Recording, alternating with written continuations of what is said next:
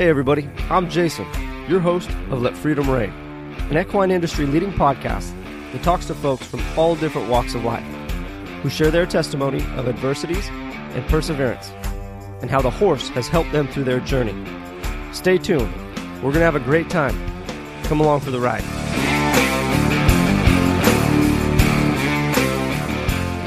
Welcome everybody to another week here at Let Freedom Reign podcast. Our guest this week is highly decorated pastry chef Waylon Lucas. Now, the hard work that she has put into her career has earned her some of the most prestigious spots in her respective industry. She's worked as a judge on numerous shows on Food Network and has published an incredible brunch-themed cookbook titled Sunny Side Up. Now, the underlying theme, or the biggest takeaway for me this week, is resilience. Throughout this episode, you will understand challenge after challenge that was thrown Waylon's way. And time after time, she met such challenges, redefined herself, and pressed on. For more information, you can visit waylonlucas.com. That's WAYLYNNLUCAS.com. You can find her on Instagram and Facebook under Waylon Lucas. As always, should you find the content of this episode valuable, please share it with a friend. Additionally, your 5-star ratings and reviews on the podcast platform of your choice would mean the world to us. You can find us on both Facebook and Instagram under Let Freedom Reign Podcast. We hate to keep you all waiting any longer. Here is our conversation with celebrity pastry chef Waylon Lucas.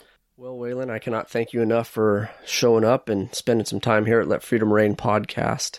Before we get too deep into anything, I think we need to pass along a thank you to Jody Morton, who was a previous guest of the show, huge supporter. She made the introduction between us, and here we go. We're going to be off and running here in a second. All right. So I want to get into, we're going to start get right into the lion's share of everything. In understanding some of your deepest, darkest secrets, I have a pretty imperative question that I'm going to just come right out and we're going to go with. All right. How in God's green earth did you come up with that cinnamon roll recipe? I was looking through your social media. I was doing some homework and going through stories, and I'm like, Jesus, look at these cinnamon rolls. These have got to be the most symmetrically perfect batch of cinnamon rolls I have ever seen in my life.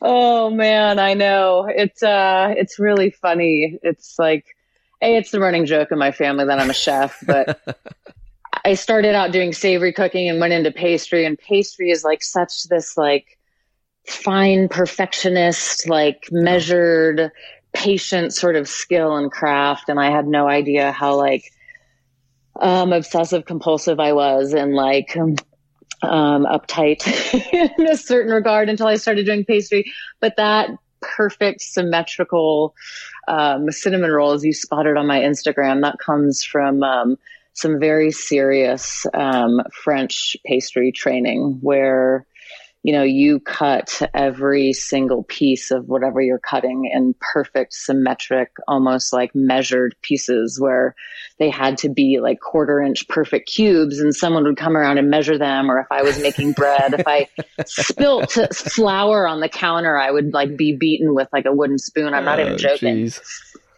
So yes, it is that just fine training of just, being trained to be just that perfect, to be that perfectionist, and not the healthiest thing in the world. They look amazing, and I know we sit here and we kind of poke fun at the whole cinnamon roll thing to start the show. And I was talking to some friends the other day. Never in a million years did I think in a horse journey that I would be talking to a highly decorated chef. And it's funny how we talk about the network of the horse community and how the reach just expands and the branches and roots run deep throughout this country. And I guess even in this sense, we could say internationally, with Jody's help. You have an extremely powerful testimony in the horse and its influence in your life. But to give folks context to that future conversation we're about to have shortly, I would like to kind of go back through some of your history and how you traveled the road, right, to becoming a chef, because many of those experiences, many of those life lessons in that journey kind of help define or maybe establish the influence that the horse had in your life. So I guess we can start it kind of open-ended as to what was your start? What was your early experiences with horses, and how did we get to being a chef? All right, let's get into it. When I was born, my parents lived out on a ranch and they raised racehorses. So, I was around horses from before I could remember. I was on horses before I could walk. That was just something that was really always kind of there and around in my life. We didn't stay on, I don't really have any memories of that ranch. We didn't stay on that ranch for very long. My dad was not a good dude and he was pretty abusive and in and out of jail. And, my mom did a really hard thing and she, took my brother and I and up and left him. And so, we left that ranch and went, closer to family and friends, to help and all of that. And, so then, there was some space and time where horses weren't a part of my life. But, when I was 8, we moved out to Colorado and my mom wanted horses back in her life and she wanted us to not grow up and live in the city. And so we moved out to Colorado, and I'd say that's really truly when my horse journey began. I took some lessons like English, jumping lessons and stuff when I was probably 8, 9 years old. And that didn't really stick with me. I didn't really love it. And after that, it was just sort of my horse journey was just kind of like, kick them to go and pull on the reins to stop and don't fall off. It's fundamental, right? Yeah, exactly. Fundamental. Like, I think my lessons, my brief stints in English writing lessons I had kind of taught me like the basic sort of safety fundamentals as well. But, I just rode for fun and for pleasure, and we would go out into the mountains and pack. And, I had this horse that wasn't very well trained, and I didn't, neither of us really knew what we were doing. And we just kind of grew up figuring it out. And, I would teach him how to jump and teach him how to do things. And I'd hop on him in the pasture bareback and we would just go and run. And I rode my horse to school and high school. Oh, that's incredible.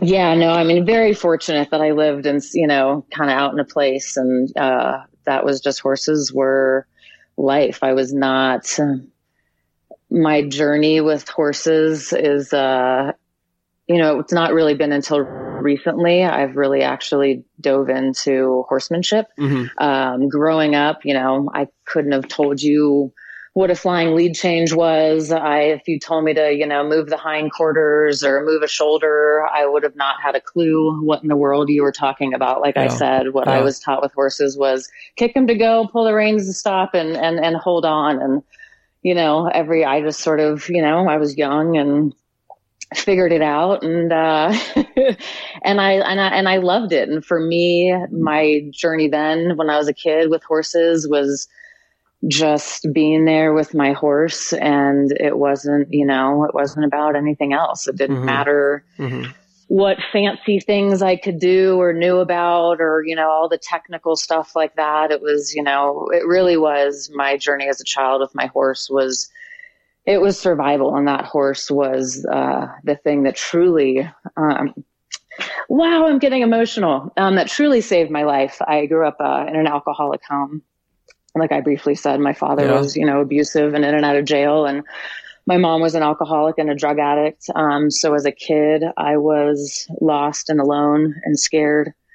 And the horse was the first thing that was always there and was always honest and always there for me. And, I suffered a lot of depression when I was a really young kid, and, suicide was a very real thing for me. And, I would cut myself, and man, I was a messed up little kid.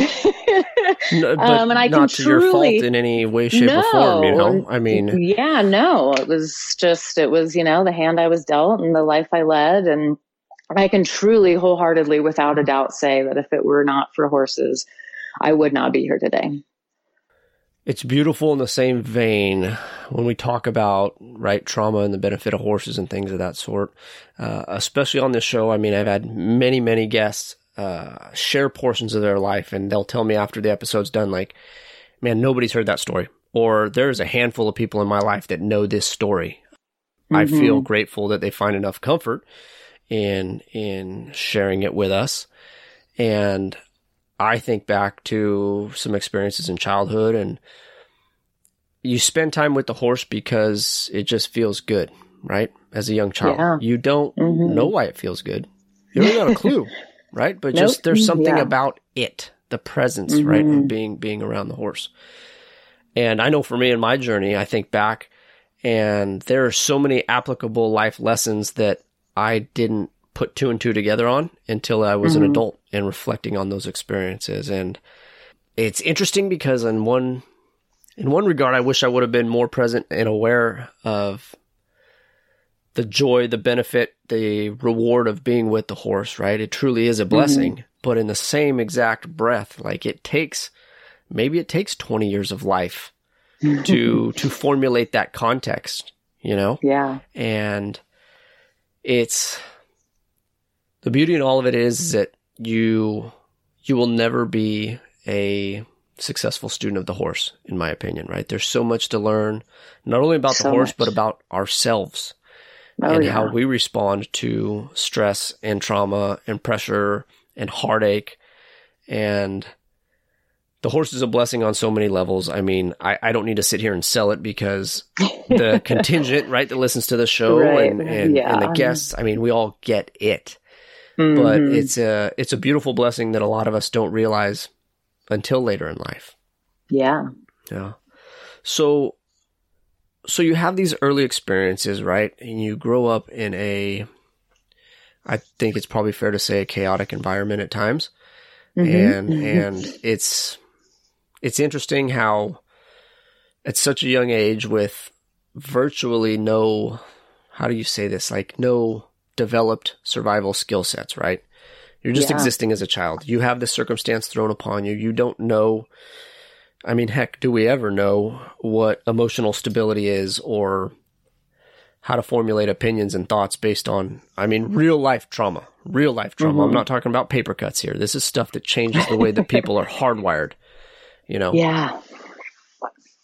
It's a lot for any child to take on, but those challenges that you experience don't really ferment until those teenage years, right? Or maybe those early 20s or 30s, right, in life. So you end up in a path chasing an extremely challenging, extremely judgmental, extremely difficult profession of being a chef. Yeah. In your opinion, were you chasing some successes to find validity and maybe credibility in your own personal thoughts, your own feelings? Oh my gosh, absolutely. God, absolutely. You know, it took me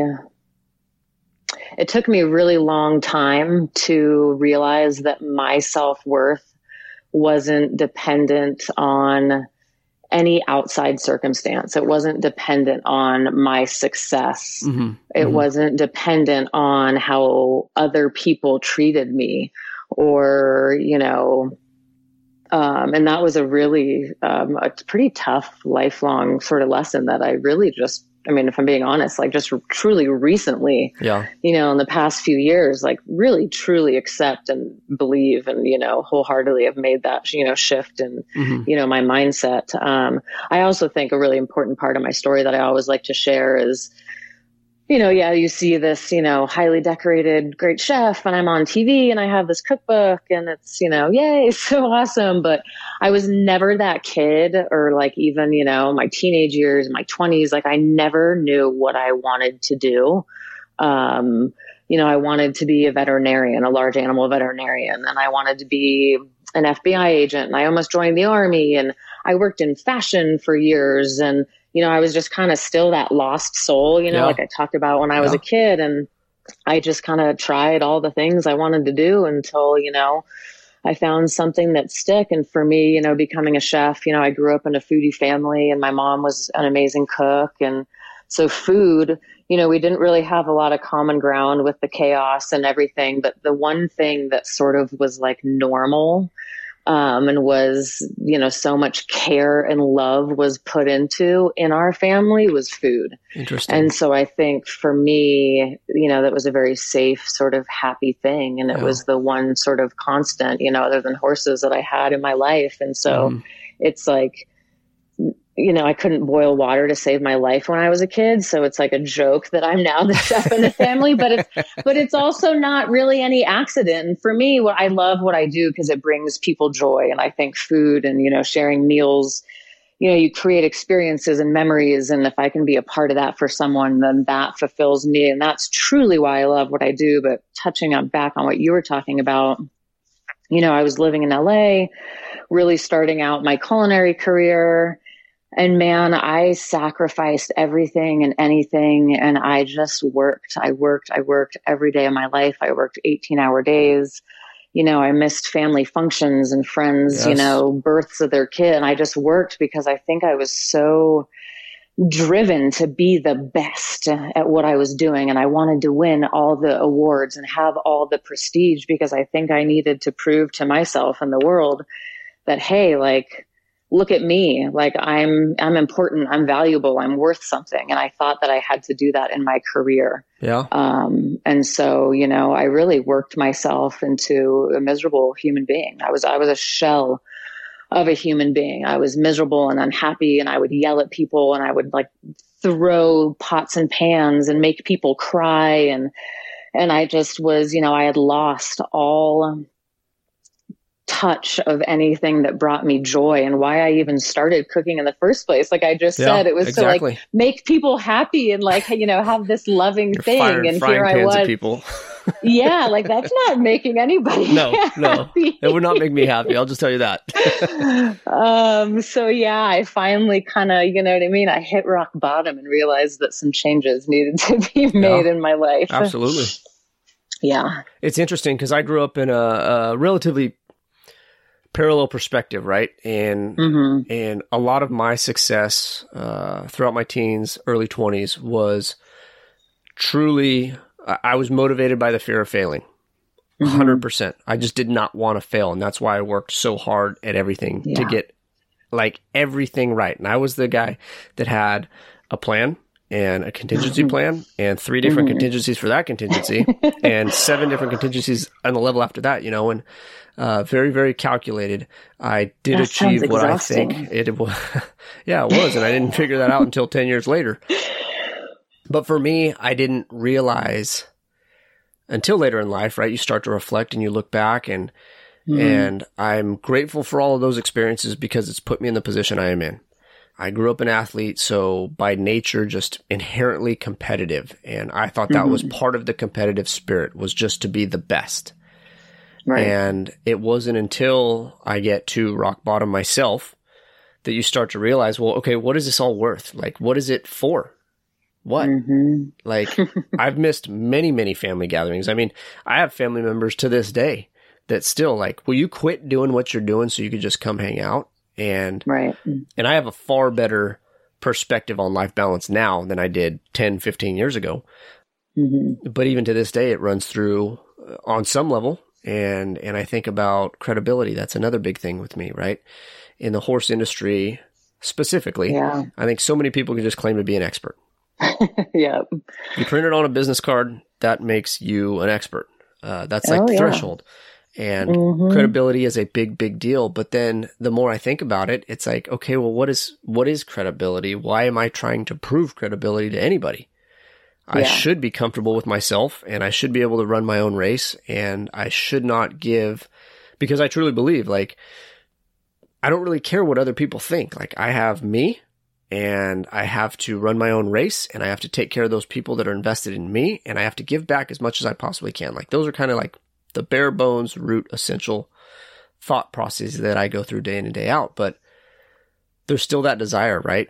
To be the best. And it's tough because I don't know the answer. And the question is like, why? For what? It's a huge journey. It's a huge travel to figure out those answers.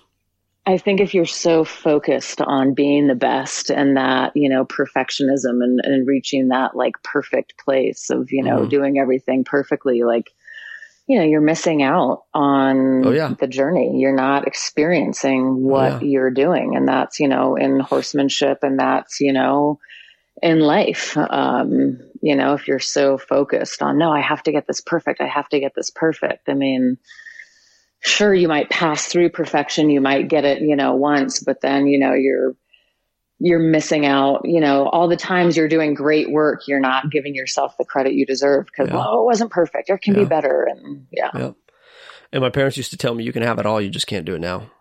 You can't do it all at the same time. You want everything all at the same time. And for me, that was kind of the liberating experience in starting to get into horsemanship in my early journeys, is it slows life down, or at least for me, it slowed life down, and it provided me opportunities to kind of digest some of the stress and pressure that I put myself under, right? Some of that exhaustion that I'd been under for so many years. And it brings things to the forefront, and it does so in a manner that's digestible.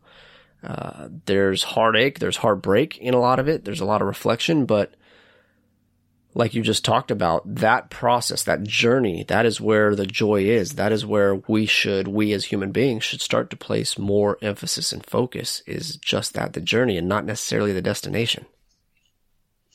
Yeah. And to me now, I almost find more beauty. I always tell myself, it's not about what I know. I focus, it's about what I don't know, because that keeps me learning and growing. Yeah. And, it's not about being perfect and doing everything great. It's about, the lessons we learn and we grow, as horse people, and we grow as individuals, in the mistakes and when you take yourself out of your comfort zone and, you see what your threshold is. And that's where the true beauty and change comes from, and it's the same thing, with horsemanship. Like, you have to allow yourself and your horse, to mess up, to teach the horse, to teach yourself. You have to push yourself outside of your comfort zone to see what you're really capable of. And for me too, in my journey with horses is, not all the time, but there's a time and a place to push that horse outside their comfort zone. Yes. To see where that threshold is, to see, where they are and what's going on. It's funny. Just a few weeks ago, I have a horse that I sort of inherited from my mom, and she got the horse for free and, knew that it had some injuries, could never really been ridden. I ended up with the horse that I know nothing about. Sounds really like you're off to a great start. Oh yeah. Great start. I can't really use it, can't really be ridden, but here you go. Yeah. But now, seeing as how we're in a quarantine and a pandemic, it really gave me the time that I've been wanting to work with this horse and, that I knew nothing about. And so, I live in a neighborhood where, it's not right up on top of each other, but, houses are in view and sight. And I have a neighbor's arena, huge outdoor arena that basically I get to treat as my own. So I was over there riding this horse, and really was like the first real ride I'd put, on this horse. And we're going along, and all of a sudden the horse starts bucking, and I'm like looking around. I'm trying to figure out what's going on. And I'm like, what? I'm like, what? I'm so confused. I'm like, is this really his threshold? Like, is he in so much pain already? I'm like, we haven't really done much. And this herd of sheep was coming up from behind him, and I got a text from my neighbor who was watching the whole thing happen. And she's like, if I were you, I would have gotten off that horse. And I said, if safety really truly was of concern, I would have got off the horse. But for me, I needed to know what that horse's threshold was. I needed to know and experience for myself, how is this horse going to react under pressure like this in an uncomfortable situation? And I need to know what I'm up against if I'm out, because I ride a lot by myself. Like, if I'm out on this horse by myself, like, I need to know what I'm up against and, how to deal with this horse. And so it really was, that lesson. And I explained that to her, and she's like, wow. She's like, I never would have thought about it that way. She's like, I just would have got off and called it a day. Yeah. And I said, but where's the growth? Where's the learning in that? Yeah. So it's, and it's the same thing for myself. Because of my life, my history, my childhood, how I grew up, I have a anxiety disorder. And, the most common things give me paralyzing fear and anxiety. And, it's been this lifelong struggle for me to, overcome those, naturally and with myself. And I think that's in a way why I relate so much to horses, because it's that fight or flight, like, like, I know what it's like to be in that much fear of over nothing, of like a paper bag blowing in the wind of like, oh my God, it's going to kill me. Because I literally have those same feelings over like, you know what I mean? Like the silliest things. I mean, there was points in my life where like going to a public place, like I literally felt like I was going to die because like the social anxiety and the people and, you know, so I get it.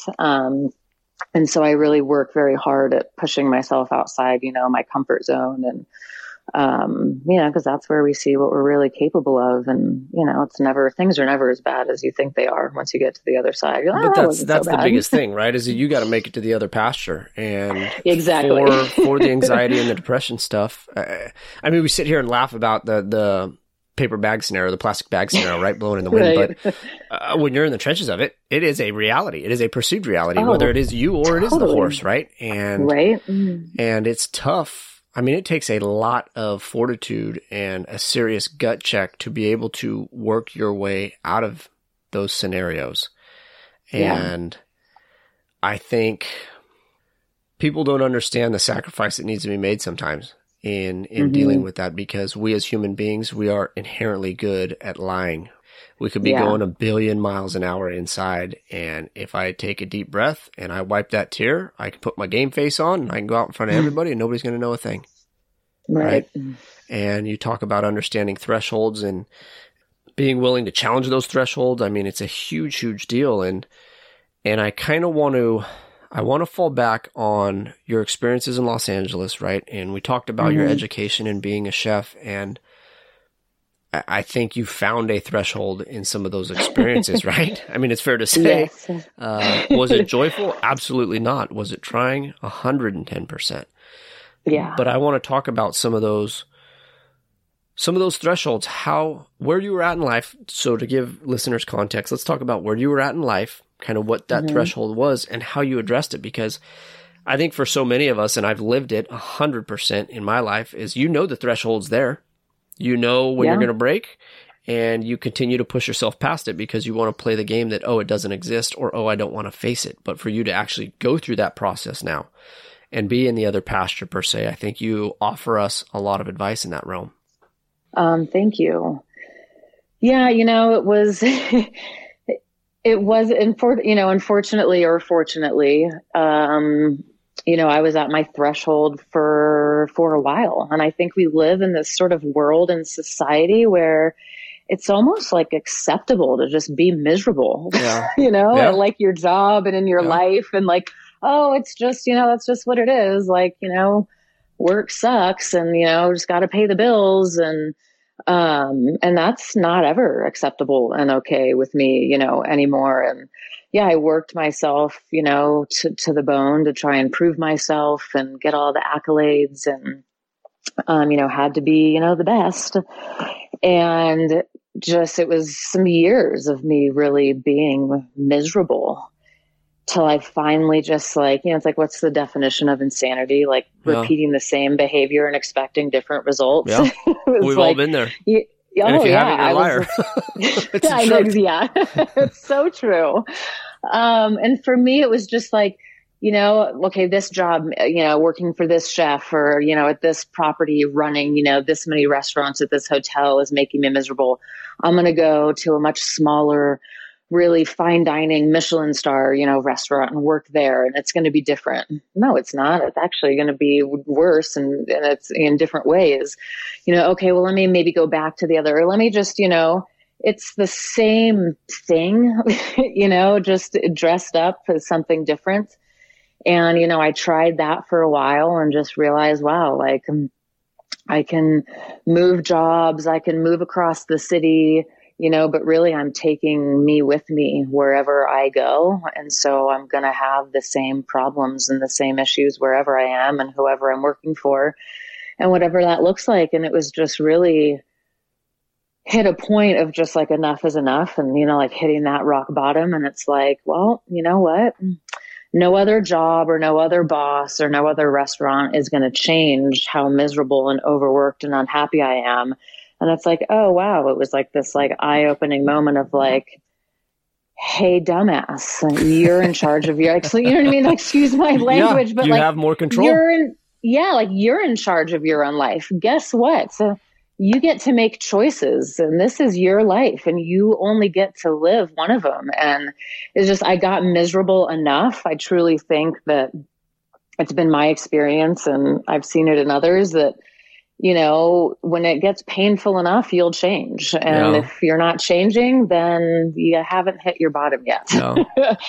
And so I had to make a choice because I couldn't do it anymore. And so I left working for other people and took a huge leap of faith and opened up my own bakery.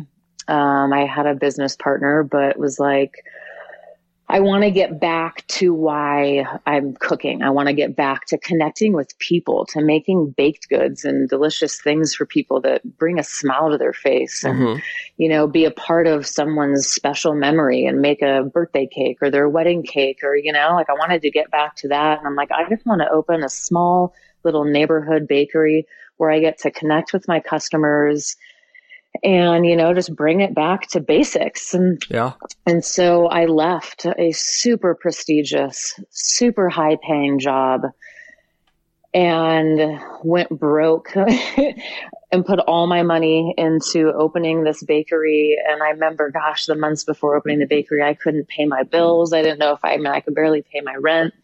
And it was this huge, you know, leap of faith. But I am a firm believer, the greater the risk, the greater the reward. And this was something that I needed to do for my sanity and my happiness. And I knew, you know, I shouldn't just say like, oh yeah, willy-nilly, just like, you know, quit and like, you know, chase your dreams. Like I knew business, I knew cooking, being a chef, and I had run properties. So business wise, you know, I knew what I was doing, that, you know, I was setting myself up for, you know, for success, and had a great business plan. And, you know, luckily it was a really successful, great bakery.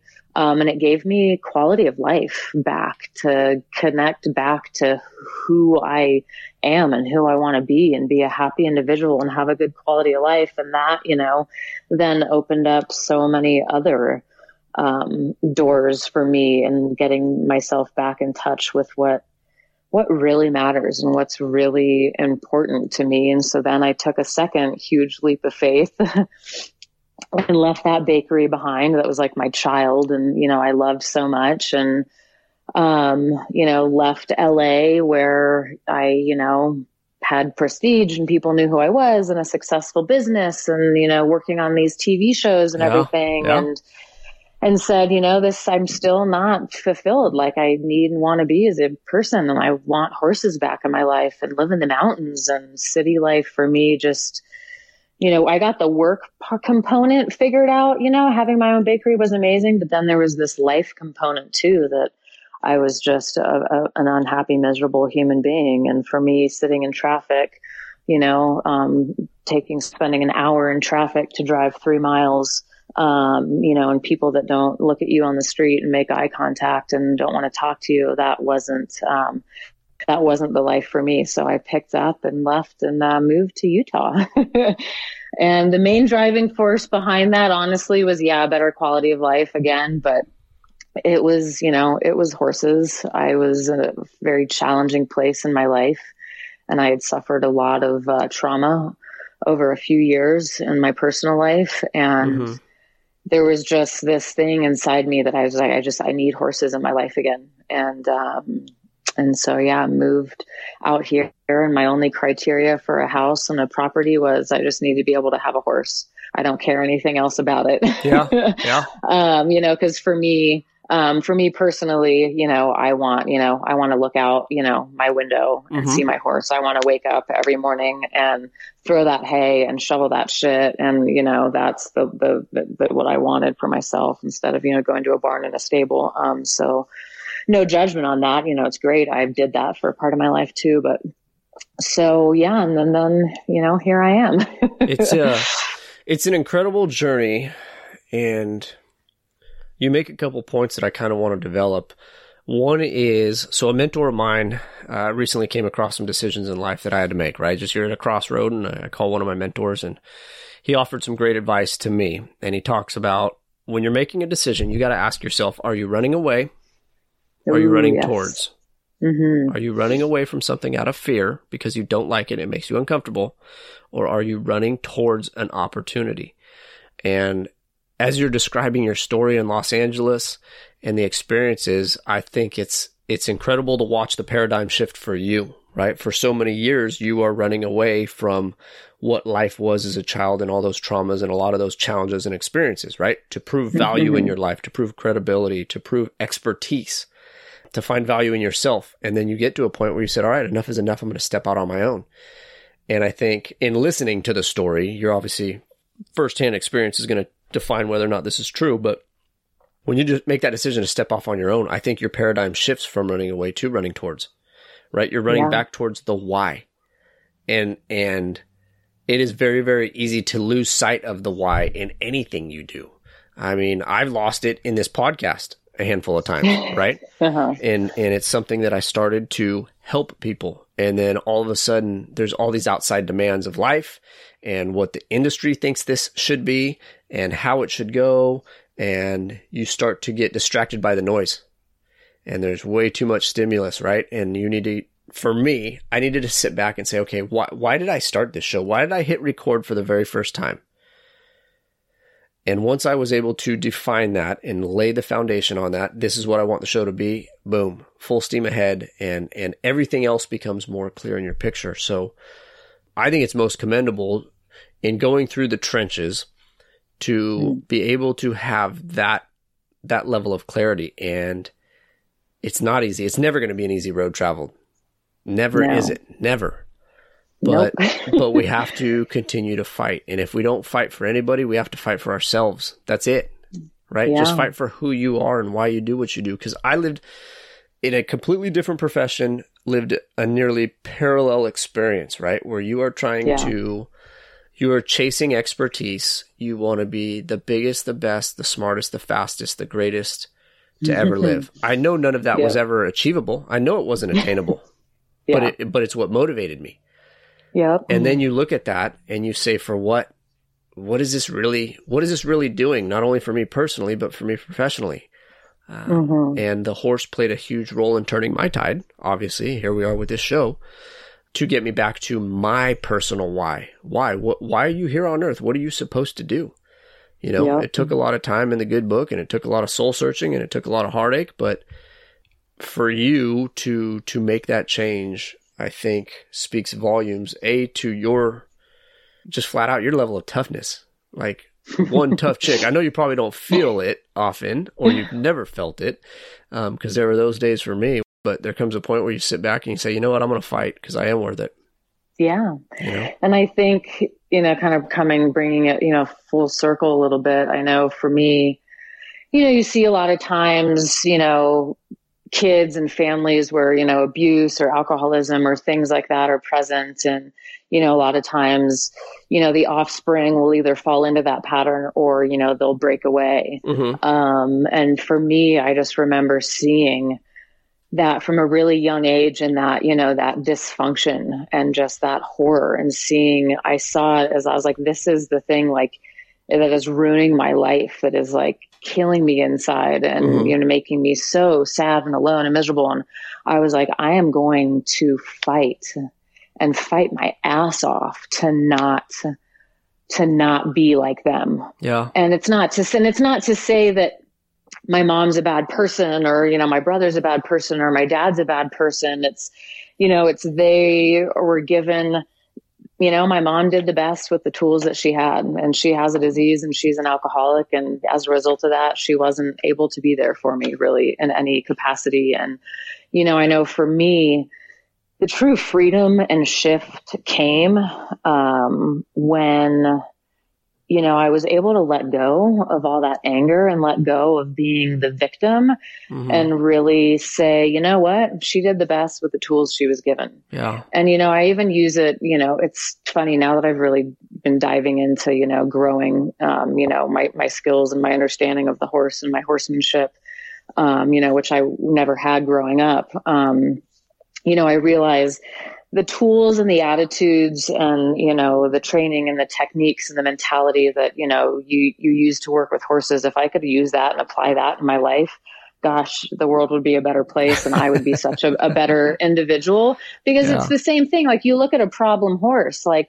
you're not going to get mad and angry and upset and cry over this problem horse that, you know, has these issues. Like, that horse is doing the best it is with the tools and training it was given. And somewhere along the lines, a human failed that horse, and it, you know, now has some kinks that need to be worked out. And it's the same thing with my mom. Like, if I go look back at the generations in the history, like, she did the best she could with the tools that she was given. And it's not a reflection of me. For a long time, I was like, well, if she loved me enough, she would stop drinking and doing drugs. And if she loved me enough, she would be there for me. But I think that's a natural reaction. Not about that. I think it's a natural reaction, sure, especially as a kid, you know? And we talk about, you're just so overwhelmed by fear and stimulus and all that's going on in life, and you don't have the skill set to metabolize it. You don't have the skill set to be productive, right?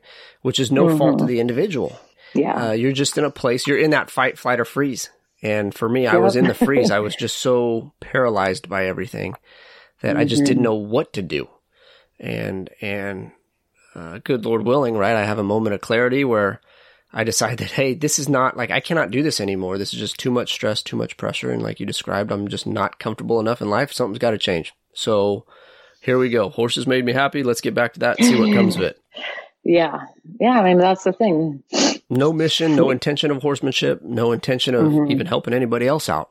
Wow. But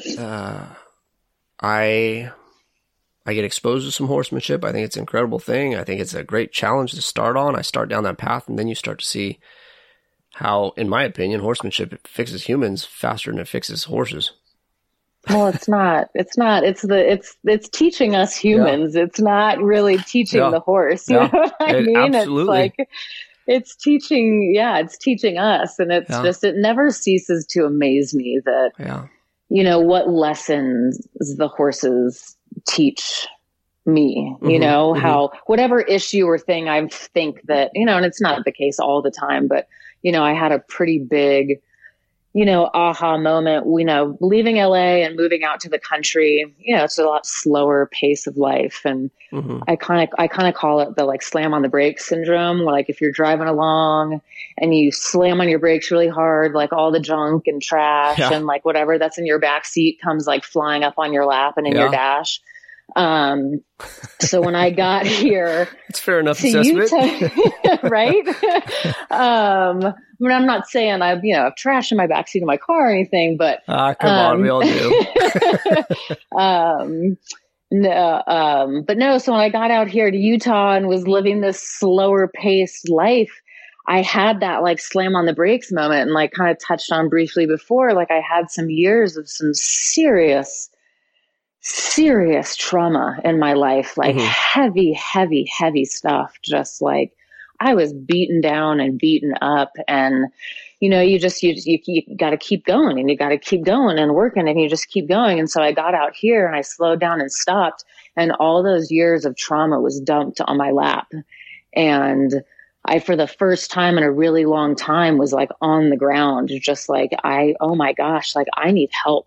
Yeah. Like, this is so much hurt and so much trauma and so much stuff that I need to work through, that, like, wow, I can't do it, you know, on, you know, my own. And I mean, total other side note, you know, random, I went away to this sort of week, you know, therapy retreat, and they do a lot of equine therapy and stuff like that, whatever. But, you know, I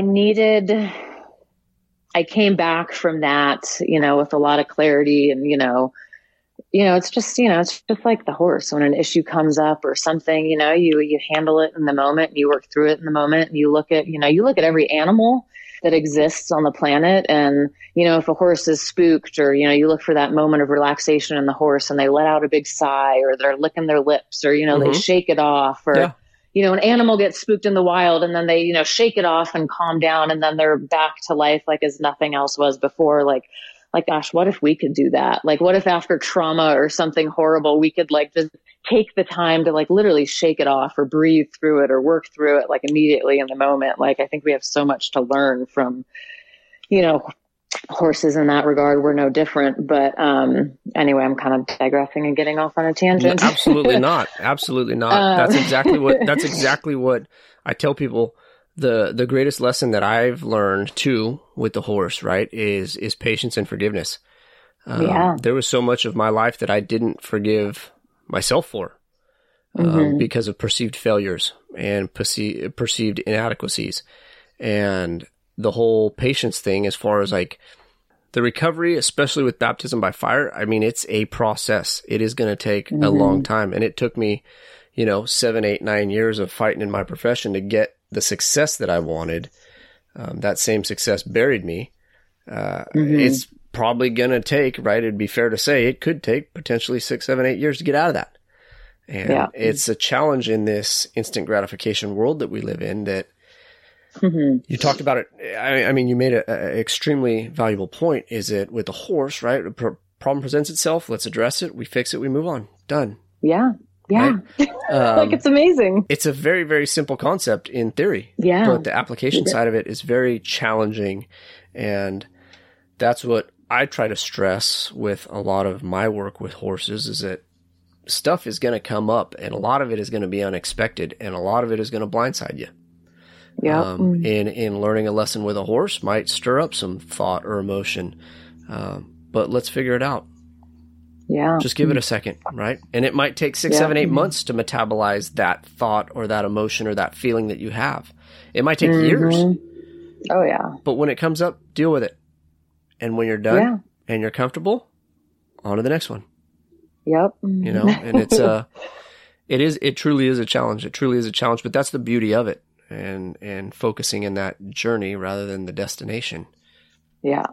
So what for you, in your experience, you move to Utah, you get back into horses. What for you made this focus on horsemanship? And the reason I ask is because, I mean, people are involved in horses on so many levels across the world. But we focus on horsemanship a lot on this show because of the parallels of life and what it can teach a human being. I would say the lion's share of people in the horse industry don't visit this world of horsemanship. Yeah, so many people don't. It's crazy. For you, what was that draw, or what was that moment that made that introduction to horsemanship? So it's so funny. I always considered myself like a pretty decent rider, like I grew up riding horses, and I moved out to Costa Rica for 3 years, and I bought this crazy stallion that was like the stallion that was like kept in, the stall in the back of the barn in the dark corner that didn't want you to see because it was so crazy. And, I could ride that thing and nobody thought that I could. And I was fancied myself a pretty decent rider. And so here I am, cut to living in Utah, and I moved out here in the end of fall, and so kind of went right into winter. And as soon as that snow started melting, man, I was like horse shopping. I'm like, all right, let's do this. And time to spend some money. Yeah. And I hadn't ridden a horse in 10 years, while I was chefing and living in LA and focusing on my, career. And, but I grew up on horses, man. I'm like, I'm a great rider. So I'm trying out all the, I totally got this. I totally know what I'm doing and looking for in a horse. And my word, was I so quickly proven wrong. But I'm looking at all these horses and getting tossed off horses. And, I go out to this guy's barn to look at this horse that was going to be at an auction, but he was in the area and checked it out. And I was like, man, that horse, no, I took one look at it and just physically, the horse, I was like, yeah, no, thank you. And he's like, well, based on what you said you're looking for, I might have a couple other horses that could be good for you. So he brings out these 2 horses, and, both, stunning, great, good looking horses. One of them was a spitting image of the horse that I grew up riding. Really? And I was like, what are the chances of that? Spitting image. Like if I could show you, I have pictures obviously, but it's freaky. With down to the markings, just body shape, built, chest, all of it. And so of course I was like, oh, this is my horse. Like I'm done. This is my horse, whatever. Had a couple, rides around the arena, and, it was this pretty big trainer, training at the cutting horse facility out there and whatever. And, he saw me ride, and he obviously knew this horse, and he thought fit that this horse would be a great fit for me, which now looking back, I don't think he probably had any business selling me this horse. I got the papers and the registration on this horse, and I showed it to like my neighbor, who's like an amazing horsewoman. And, And she's like, Waylon, she's like, do you know like the lineage of this horse? I'm like, no idea. And she's like telling me the names and like looking it up. I mean, it's like Peppy Sand Badger and like Dacolina. I mean, and I'm just like, oh, this is like a legit, like bred. I mean, this is like legit cutting horse. And I mean, I should have known like the guy's facility. I mean, that's what he does. But should you if you don't have the experience, right? Well, yeah, I mean, I don't know any different, you know what I mean? I'm like, oh, cool. You know, he's like got some cows and you know what I mean? Like, I didn't know. So here I am, ended up with this like insanely talented, trained, like performance athlete cutting horse. And, you know, had the horse, riding it, great, fine, doing good. Kind of had, you know, a couple issues and things and kind of some fear started coming up and developing in me. And I was like, maybe I should start working with a trainer, you know, and kind of started asking around. And a lot of the people that kind of live around me that I sort of fell into the horse world with were, you know, 3-day eventers and hunter jumpers and dressage. And like, they didn't really know anybody Western. And so finally found this guy and started working with him. And he's like, yeah, you know, what do you want to work with on your horse? I'm like, my horse doesn't trust me. I don't know what the problem is where, you know, we're out on the trail and it's him and I, and he doesn't trust me. That's some pretty good forethought right there. right. And he just kind of starts like laughing. And so that was like the premise of me like hiring this trainer and starting to work with this guy. And he's all about, you know, horsemanship, and he's all about, you know, all those fundamental things. And he really got me into it and opened, you know, my eyes to it. And I had this sort of aha moment of, you know, a lot of the years of trauma that I had suffered recently. It really kind of rattled my trust and confidence and just in life and in people and just everything. And so I had this aha moment where I was getting frustrated with my horse, and I'm like, here I am wanting this horse to trust me when I can't trust. I don't know how to trust. So, yeah. And it was like this light bulb, hysterically crying like moment of just like it broke me. It's almost like I felt kind of the wall that I had put up around my heart kind of come down. And it was like one of those pivotal moments where I was changed. Like I had that aha moment of like, wow. And that again is like, I'm always amazed at the lessons the horse teaches us, you know, cause it's our stuff. It's my stuff I was putting on the horse. You know what I mean? Not the other, you know, way around. And so it was kind of that aha moment and just working with this trainer and really just, you know, the basics of, you know, groundwork and horsemanship and feel and understanding the horse's mind and working with the horse and building that connection. It just opened my eyes to this world, and I saw these results in my horse and myself. And it just changed my whole view and attitude and enjoyment of horses that I've just really have like dove into it. And I'm so, you know, I'm just like, I'm hooked, and I just now see so how addicting. It's so addicting. And even, you know, he's started kind of teaching me, you know, some cutting stuff and really being able to sort of use a lot of these buttons that my horse has that I had sort of no clue. Yeah. And just, I mean, man, like talk about hooked and obsessed, and like, you know, you just get that perfect kind of roll back and spin. And like, I mean, there's no greater feeling on earth, in my opinion. I mean, it's like, it's magic, you know what I mean? Like that's that perfection, like that perfect. I mean, and so it's just been this really fun, great, you know, awesome journey. And I still, you know, I look at everything now that I look at in my life is like through the eyes and the lens of horsemanship. It's like one of the lessons in horsemanship is feel, you know, you teach and you train and you spend hours on your horse to get that feel, to feel like, you know, their breath, the subtle movement in their muscles, getting tense, or the movement of their legs. And it's like, wouldn't it be amazing if we could take that same attention to detail and feel and be that aware and cognizant of our own selves and our own bodies? Oh, it'd be amazing. It'd be amazing. Like when we get tense, or when there's an unsettling feeling in my gut that so many times, like, you know, like when you get like a weird gut feeling about something or someone, and you're like, whatever. No big deal. Yeah. Like, but you would never do that on your horse. Like I would never, if I'm out on the trail and my horse is like, tensing up and sees something spooked, or there's like a moose, or I would never like disregard, like his ears are moving, or I would never disregard that. I mean, I think that's like what you strive for in horsemanship, is to notice that tiny movement in your horse's ear, or the muscle, or the tension. Yeah. And like you address it immediately, you know what I mean? Almost before like it happens. Yeah. And it's like, gosh, if we could do that with ourselves, like, wouldn't that be amazing? No, it's a God's honest truth. And it's a huge premise of this show, right? That there's so much that goes on at the barn, in the round pen, out on the trail. I mean, just that, right? You have that gut feeling and that twist in your stomach. Yeah. It's there for a reason. Take a second and acknowledge it. Yeah. Right? Sometimes you're in a fight or flight or a life and death scenario, right? And you can't. You just have to survive. Yes. But if we're not in that state or that circumstance, why not? And it's helped me tremendously, because, I mean, I would work to the point, literally, I would work to the point of physically being sick. And I would have those feelings of, oh man, I'm getting worked up. I know this bothered me, or I'm just flat gassed beyond gas. Like, I need to catch some sleep. Nope. Push on. And it's not now until later in life that I start to understand that, you know what? I need to take a nap in the middle of the day, and maybe because I'm getting old and that's what old people do. But Amen to that, man. I'm just not in the right frame of mind for this. I need to step away and go do something else. Or, you know what?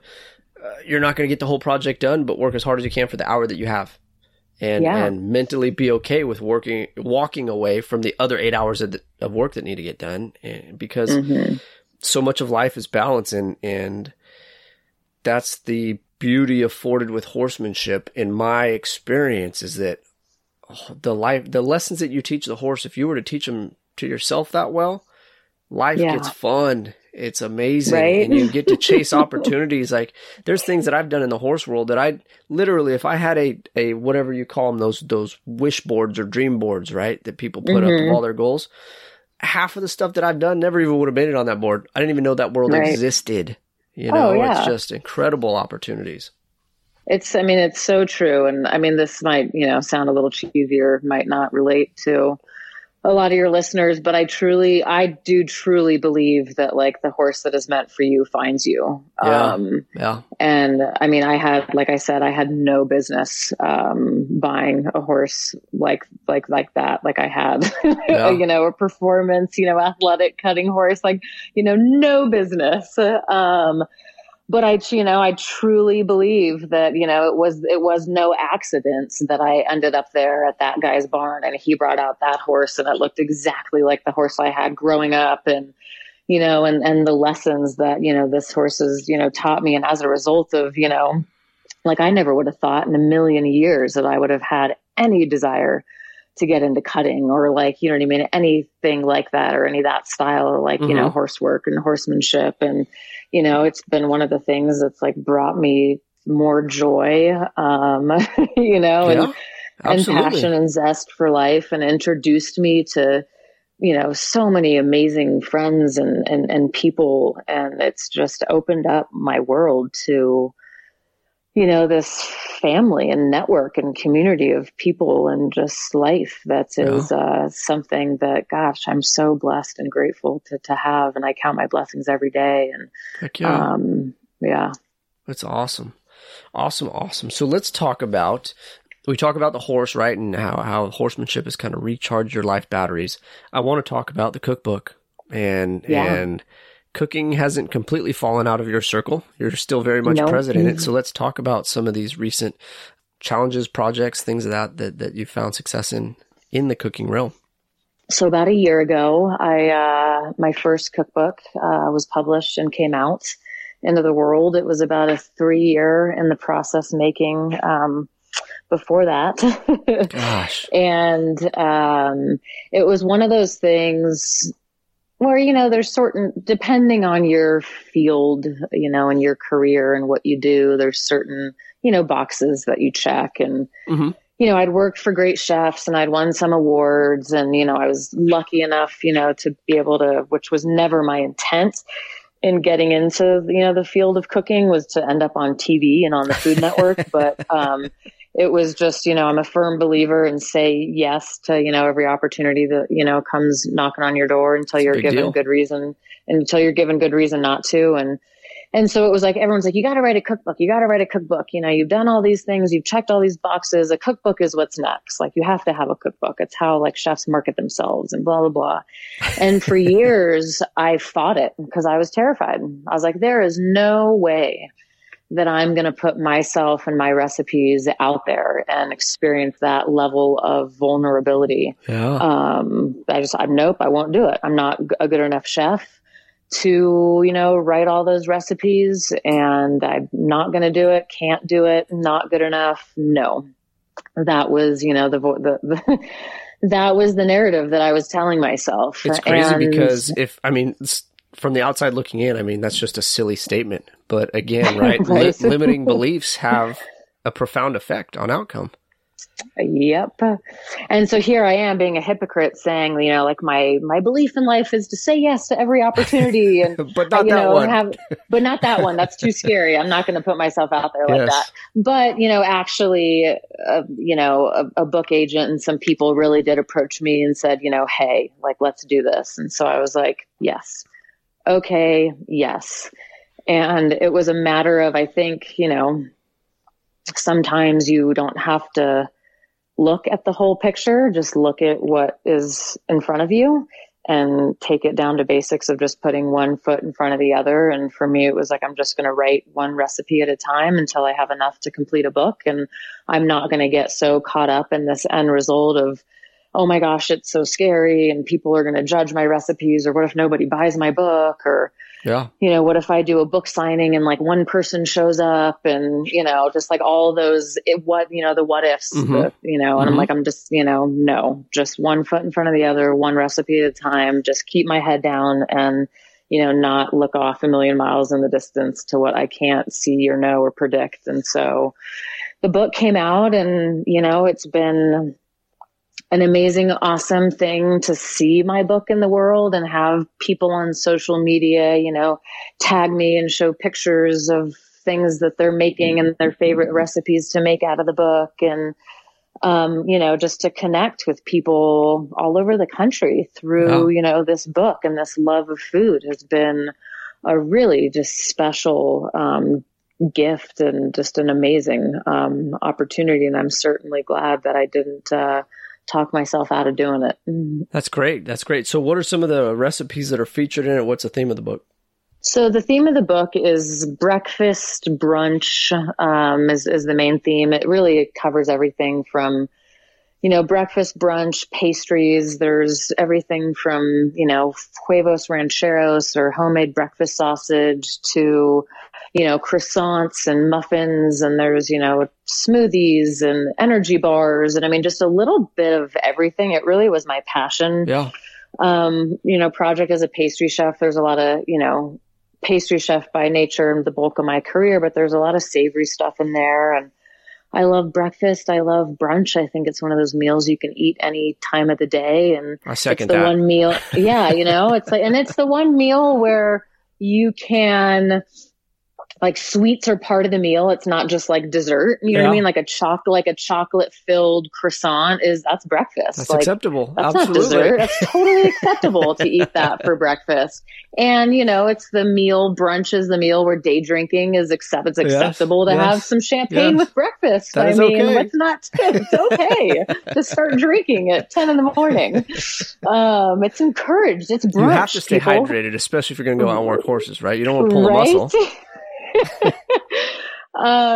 So that was sort of the forethought of, you know, behind, you know, making a book, you know, about that. But I didn't want it to just be a dessert book. Like, I want, you know, there's chapters in the book, you know, where I create, you know, I give sort of recommendations to create like the perfect Father's Day brunch, or, cool. you know, for this occasion or that occasion, or, you know, because like I said, to me, it's more than just making good food. It's like, it's memories, it's people and family and friends coming together, sitting around, you know, the table. It's, you know, that's really what it's about. And I think, you know, breakfast brunch is sort of, you know, encompasses that, as it's, you know, it's something you sort of do on the weekends with the family, where everything slows down and stops, and you take that time to really enjoy. Yeah.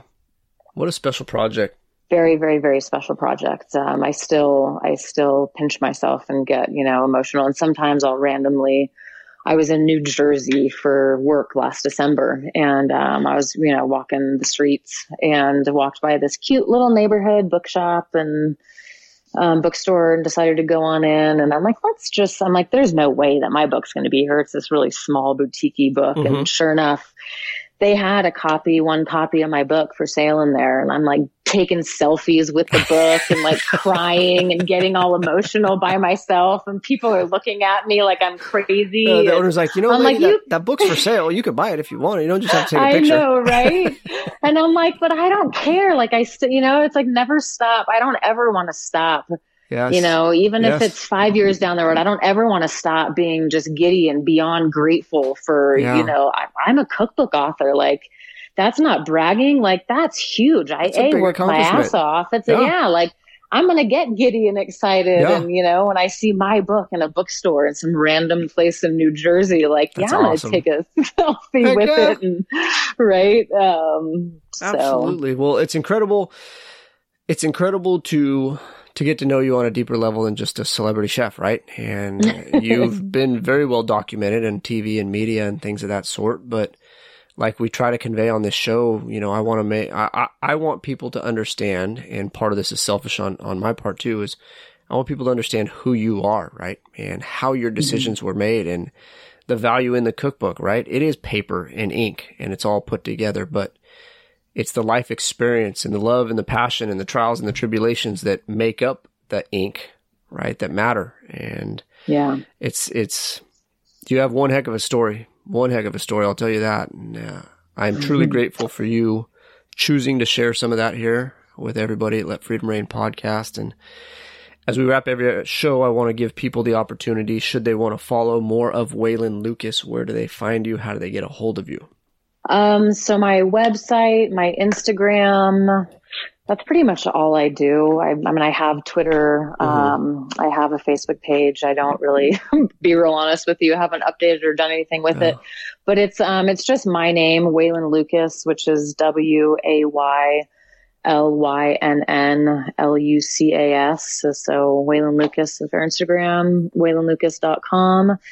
That's where you can find me and follow. I try to be pretty real and authentic with my life and my day to day on social media. So you can follow along and see my life and see what I'm doing. And I don't know, I guess one quick little thing that you just spurred in me, and wrapping up is I feel like a lot of people that follow me on social media coming from LA and the chef world are probably the opposite kind of people that, listen to this podcast and things and they see my life and pretty much my life, I work from home and I have a wholesale bakery at home and my life is, at home and I'm out in the barn and I have donkeys and horses and goats and chickens and ducks and dogs. And, my life is this sort of country, little mini ranch life, homesteading kind of life. And people are like, oh man, like you're living the dream. Like that's so amazing. Like someday I could only wish and dream to do that. And I think it's just really important to just have it be said, like, my life was no different than doing the grind and living in the city like all those people who make those comments to me.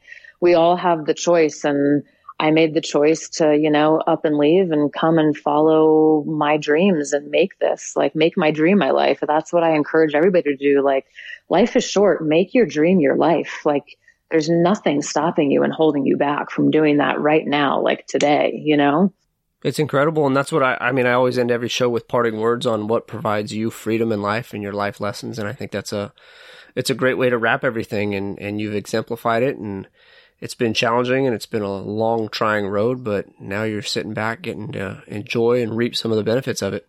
Yeah. Well, Waylon, as always, we cannot thank you enough for all that you've done for the show and not only being a resource to the show, but being a resource to everybody in the Western community and us getting to enjoy the benefits of your career as a chef, now through your cookbook. Mm-hmm. We look forward to all that you have in the future. If there's anything that we can do to help support you in your cause, please do not hesitate to reach out. We're here as a resource and we'll support you through and through. Thank you for this wonderful opportunity. It was an absolute honor and wonderful chatting with you. All right, Waylon, we'll talk to you later. All right, sounds good. Thanks. Bye-bye. Bye. Hey, thanks for riding along with another episode of Let Freedom Reign podcast and being part of our Freedom family. If you want to provide greater support of this show, visit patreon.com/Let Freedom Reign podcast. That's patreon.com/Let Freedom Reign podcast. And Reign is spelled REIN. There you can provide a donation at a cost less than the fancy cup of coffee you're probably holding to help us produce free weekly content. For collaborations, to book us as a guest for your next event, or to make guest recommendations, email us at info.lfrpodcast@gmail.com. For the most up-to-date information on Let Freedom Reign, visit our Facebook and Instagram page at Let Freedom Reign Podcast. Additionally, you can find us on Twitter at LetFreedomReign_.